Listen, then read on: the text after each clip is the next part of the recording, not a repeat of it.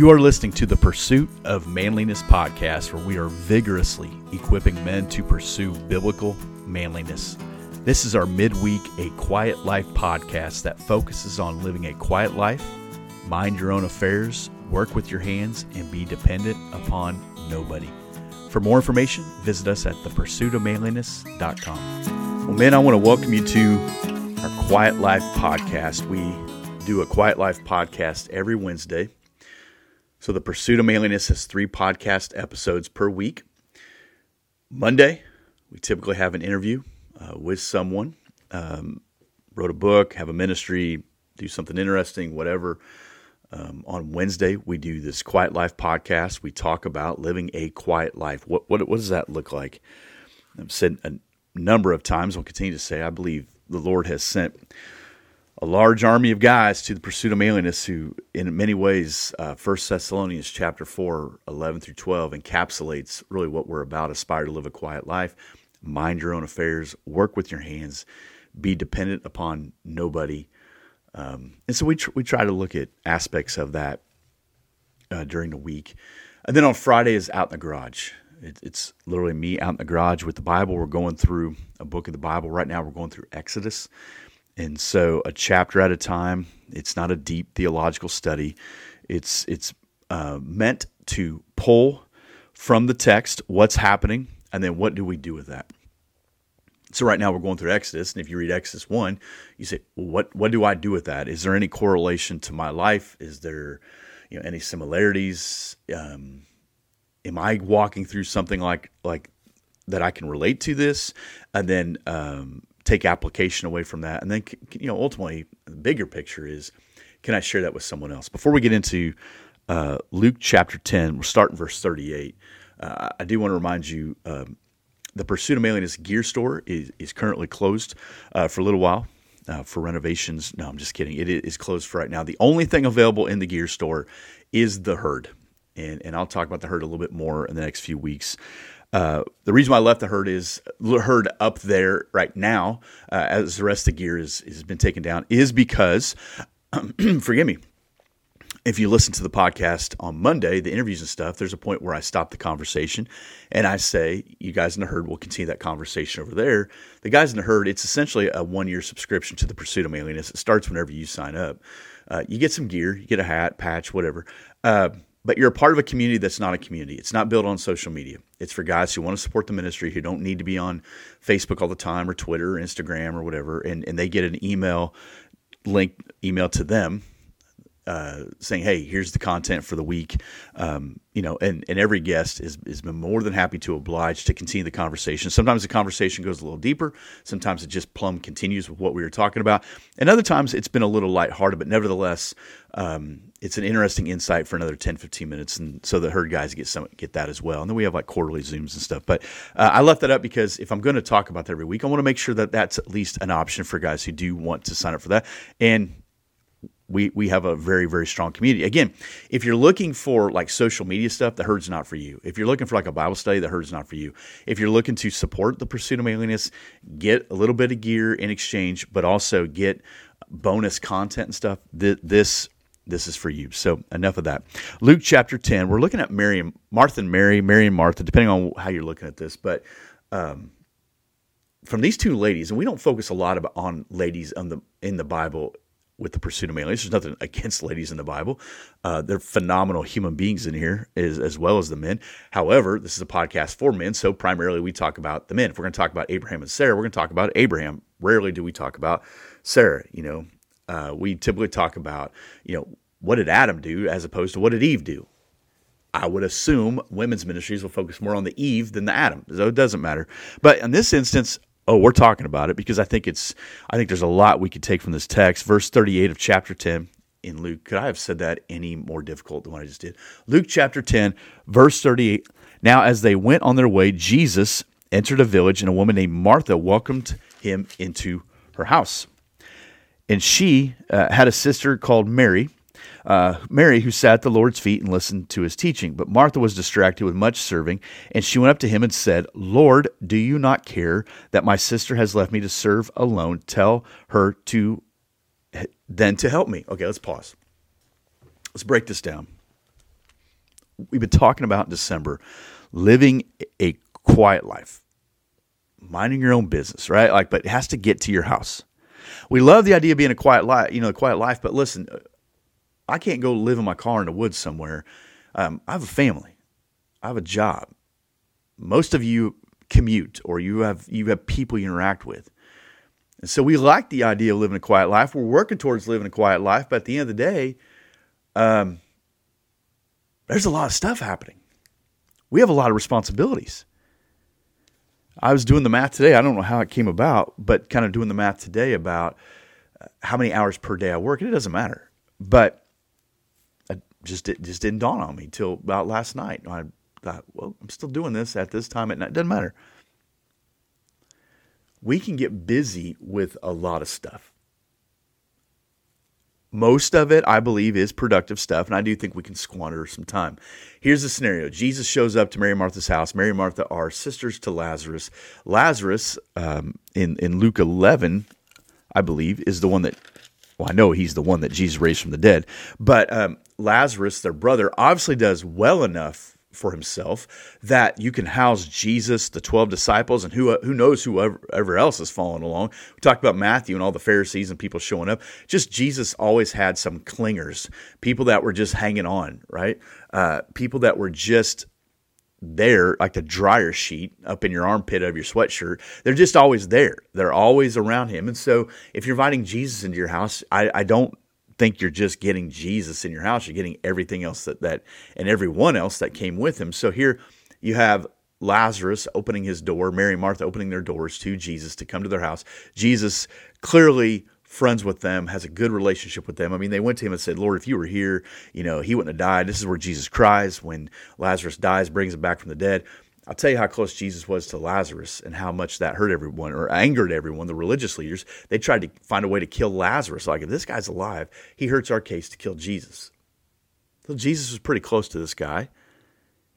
And sometimes proximity can hurt us too. We become too comfortable in proximity. We feel like we know people too well that we can just, say things or do things, and that's what's going to happen here, certainly out of frustration and anger. But you invite Jesus in your house, you get, everything that comes with Jesus in your house. And, here we are at the end of December. I don't know if people were in your house. I don't know if you went to someone else's house. I don't know if you sat at home by yourself. I don't know what your scenario is, but maybe this scenario, you can kind of relate to it. There was a meal. I don't know what your meal might be like, but there's a meal, there's preparations. But here's what happens as Martha goes into the kitchen to get things ready. All right, let's get the plates out. Let's get forks. Do we have enough cups? Do we have enough chairs? Can the kids sit in the other room? Can the kids sit outside? What's he doing here? I mean, all the logistics that go into feeding, seating, entertaining, which was a big deal. And I will say this before I get too much further, that I think one of the reasons why Christmas, Thanksgiving, even like Labor Days, Memorial Days, those types of days on the calendar that are seen as gathering days, I think one of the reasons why they're so overwhelming is because we don't typically practice hospitality. We don't practice it. We don't participate in it. I know for me, if I get invited to someone's house, I'm like, I really don't want to go. My first thought is, I don't want to go. It's not that I don't like the person. It's just then you're on. Then you have to. Then you just it's just out of your routine. I don't want to go. We heard the other day that some plans we had, doesn't matter when, were canceled, and we were both like, we'll take it. That's good news. Now, see, we don't participate in hospitality well. We need to, and I think we miss out on something, and here, it was just part of their culture. Obviously, having Jesus in your home was a much bigger deal than just, anyone else, but we don't practice it, we don't participate in it. So here we have Jesus in their house. I think if you're Martha, you're getting frustrated. You get frustrated? I get frustrated. You get angry. You get bitter. You get ticked off. You tell yourself, don't say it. Don't do it. Don't respond that way. Martha, every time she made a trip to put the bread out, forks out, knives out, napkins out, I bet she had a heavy sigh. I bet she stomped her feet. I bet she slammed the door. I bet a bowl bounced off the counter. I bet she looks at Jesus thinking, okay, at some point he's going to tell Mary, you're not supposed to be sitting here anyways. Get up. Go help your sister. How dare you be lazy right now? We got people here who are hungry, and you need to. I guarantee all the scenarios, because you know what? I run through all the scenarios as well. At some point, this person's not going to be lazy anymore. At some point, this person's going to participate. At some point, this person's going to feel guilty that they're not engaged or involved with her. And you know what the truth is? They don't. Some people are just lazy people. That's not Mary. Jesus doesn't call her lazy, okay? I don't want you to miss that, but I'm talking in our culture, in our scenario, most of the time, the reason why people are not participating or are not helping or not doing their fair share is not that they're sitting at the feet of Jesus. Why did you not help us? Why did you? I've seen this in church world, and not really where I'm at now, but I've seen this in previous ministries, that when there's tables and chairs that need to be set up or tore down or garbage to take out or dishes to be done or things to wipe down, whatever, there are certain people, and for some reason, they always end up working at a church. Some people who will engage in the most interesting conversation they've ever had in their life, and the whole world is spinning around them. People are cleaning and they're sweeping floors and they're mopping, and they're just locked into that individual. You know, what they are is they're lazy. They want to get out of work. And perhaps they see themselves as a little bit better than having to work. I want to go back to this. It's not Mary. Jesus does not say Mary has an ulterior motive. He doesn't say that she's lazy. He doesn't say that she's trying to really pull it over on Martha. Nope. Most of the time, though, we can't use the excuse, well, I'm sitting at the feet of Jesus, because that's not what's going on. But that is what is going on here, but it still frustrates Martha. When I get frustrated with lazy people, I don't really know what's going on, but I've created a narrative in my mind. This is who they are. This is what they're doing. This is what they're thinking. This is why they're not working. I do it. I don't know if anyone else does it, but I do it. I will create a narrative in my mind about this person and how I'm a better servant or a better worker or harder worker or whatever. Nobody likes a martyr. Nobody likes a martyr. And that's what happens. We turn into a little bit of martyrdom. Martha said, Jesus, don't you care? She went up to Jesus and said, don't you care? I got to be honest, I've talked to God like that before. Like, do you not see that? Like, are you going to do anything about this? You can fix this. You can change this.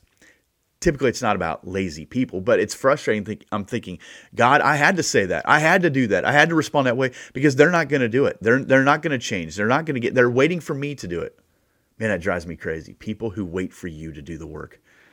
Well, maybe that's what's going on here, but I don't think so. The Lord answered her, Martha, Martha. Now, if Jesus says your name twice, you better pay attention. Martha, Martha, you are anxious and troubled about many things. Isn't that what happens? When we get frustrated, we get angry, when we get overwhelmed, whether it's the Christmas season, New Year's, work, home, you're renovating, you're moving, whatever, it is overwhelming, and you become anxious and troubled about many things. He says, Martha, I get it. I understand. I think Jesus saying her name twice is one, to get her attention, two, to calm her down. Martha, Martha, you are anxious and you're troubled about a lot of things. Imagine Jesus saying your name there and saying, Jarrett, you're all worked up over some stuff. You're worked up over a lot of things here. Now just consider this. One thing is necessary. Verse 42, one thing is necessary. Mary has chosen the good portion, which will not be taken from her. Woohoo! That would be a tough one. I mean, here you are, getting the meal prepared. You want to be a good host. You're trying to show hospitality. And Jesus says, the woman who's sitting here doing nothing but listening to me speak, she chose the right thing. Well, then what are we going to do? Starve to death? How are we going to eat? Who's going to get the food ready? Maybe Jesus is trying to tell her there will come a time for that. I mean, he is Jesus. He could take a Kit Kat and feed everyone in the room. I mean, he can do whatever. He has that. We don't, right? So you say, well, Jared, someone has to get the task done. Someone has to do it. Here's what I've learned. My wife and kids would rather have me present than distracted. They would rather have me present when I come home, when I walk in the door, be present and be more visible and available than distracted. Now, my daughters are getting older, so they're into their things. They're not sitting home going, "Dad, I can't wait for you. I'm so glad you're here." Like, that doesn't happen. Maybe it happens at your house. My kids are not that age, but they're happy to see me here. They say hi, we talk, how's your day, whatever. They would rather have you present than distract. I believe that. If that's true with our wife and kids, who are also easily distracted and sometimes not present, and whoever else you have in your home, wouldn't it stand to reason that Jesus would desire the same thing from us? Jesus says, in this instance, Mary has chosen the right thing. Man, that hurts. That's hard to even say. I pride myself in working hard. I don't ever want to feel like somebody's outworking me. I'll give you a couple scenarios. I remember the last time someone said, "Man, Jared is so lazy." I do. I can remember it. And I was lazy. There was a task. I didn't want to do it. I had no skill. I was no part. I was just like, "No, I don't want to do this. I want to get out. I want to be out of it." But I'll never forget that. And that is a great motivator that I will never hear that again. I'm still not going to do those tasks. I'm not in on that. But I will not be a guy who gets outworked. I know. I do know that. I was telling someone, that was a couple years ago, whatever. I finished a book. We're on a trip somewhere, and I closed it, and I said, one of the motivators is somebody somewhere. It might be working harder than I am. Listen, I'm not being a martyr. I'm just telling you, I'm not going to make apologies for working hard or trying more or doing more. Or I'm not going to be the best. I'm not the most resourced. I'm certainly not the most skilled in any aspect. I don't need to be, but I will work hard. So for me to see this text, I'm like, man, how would I convey that? Because you got to eat. Like, you have people over, work has to be done. You have to get tables and chairs. You have a big event at your church. You have a big event in your neighborhood. You got to work. There's a balance here. Jesus is not saying, "Martha, we don't need food." He's saying, right now, this is the most important thing. And so we have to choose versus like what is good and what is best. What is urgent and what is most important. So it will always be best to sit at the feet of Jesus. It will also always be best to serve Jesus and not be like, "Well, I'm trying to get attention. I'm trying to get somebody to notice me." That's not going to work. It will always be best to serve Jesus, to sit at his feet. There's a time for that. There's also a time we have to work. What Jesus is telling her is, right now you're missing out on what's most important. It was culturally unacceptable for Mary to be sitting at the feet of Jesus. That's where the disciples are at. You have a gathering, your kids are there. You're like, "Hey, get up so and so can sit there." I mean, Mary has no business really being in that situation. She should be helping. Based on their culture, Jesus said, "No, she's chosen a good thing. Martha, you should take some notes from that." Ray Pritchard said this: "Knowing Christ must come before serving Christ, or else our service will be barren and our hearts will be frustrated." We can be so consumed with the doing, with the expectations that people put on us. I got to go here, I got to go here, I got to go here. I've said before, if your kids are involved in activities, sports, whatever, you're at the mercy of the coach or athletic director or whatever. They can have you running all over the place. They can have you running all over the place. Okay, we're going to Mount in middle of nowhere, Tennessee. Okay, we're going there. How far is it? 6 hours. We need a hotel. Okay, and there's a gate fee, and we have to live on Cheetos all weekend and Gatorade. Yeah, you got it. Okay, yep, okay. I'll do that. I'll take vacation time. We'll go do that. Why? Because everyone else is doing it. No, we're not. No, but people do. So expectation been placed on you. You have all these things you need to do, and then you wonder why you get back and everything's just disheveled. You spent your life being a semi-pro parent.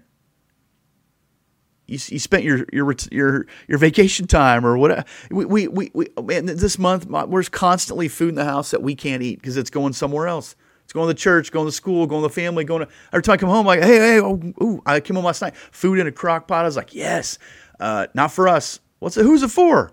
Small group. Our small group, she's part of a lady small group. We're going to have like a meal, of course. So what do we eat? I ate the leftovers when it came home. That's what I did. We get all these expectations placed on us. Man, we miss the point of what we're trying to do.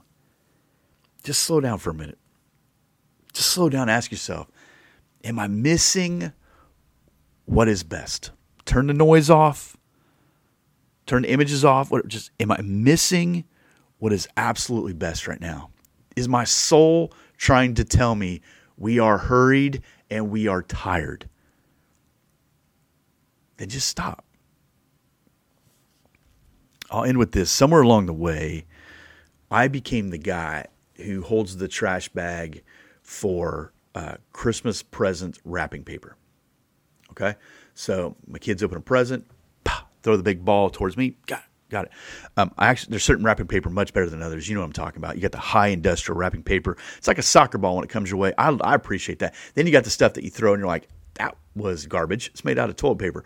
And then, so in the midst of all this wrapping paper, so it goes in this giant, large bag, and I'm the guy that holds it because I'm not getting gifts. I think I'm funding the gifts, but I don't need a gift. I watch them get gifts. It's great. It's fun. But I'm the garbage bag holding guy. I drink coffee, change the record player. That's my job at Christmas at my house, and I put on the fake fireplace on TV. That's my tradition.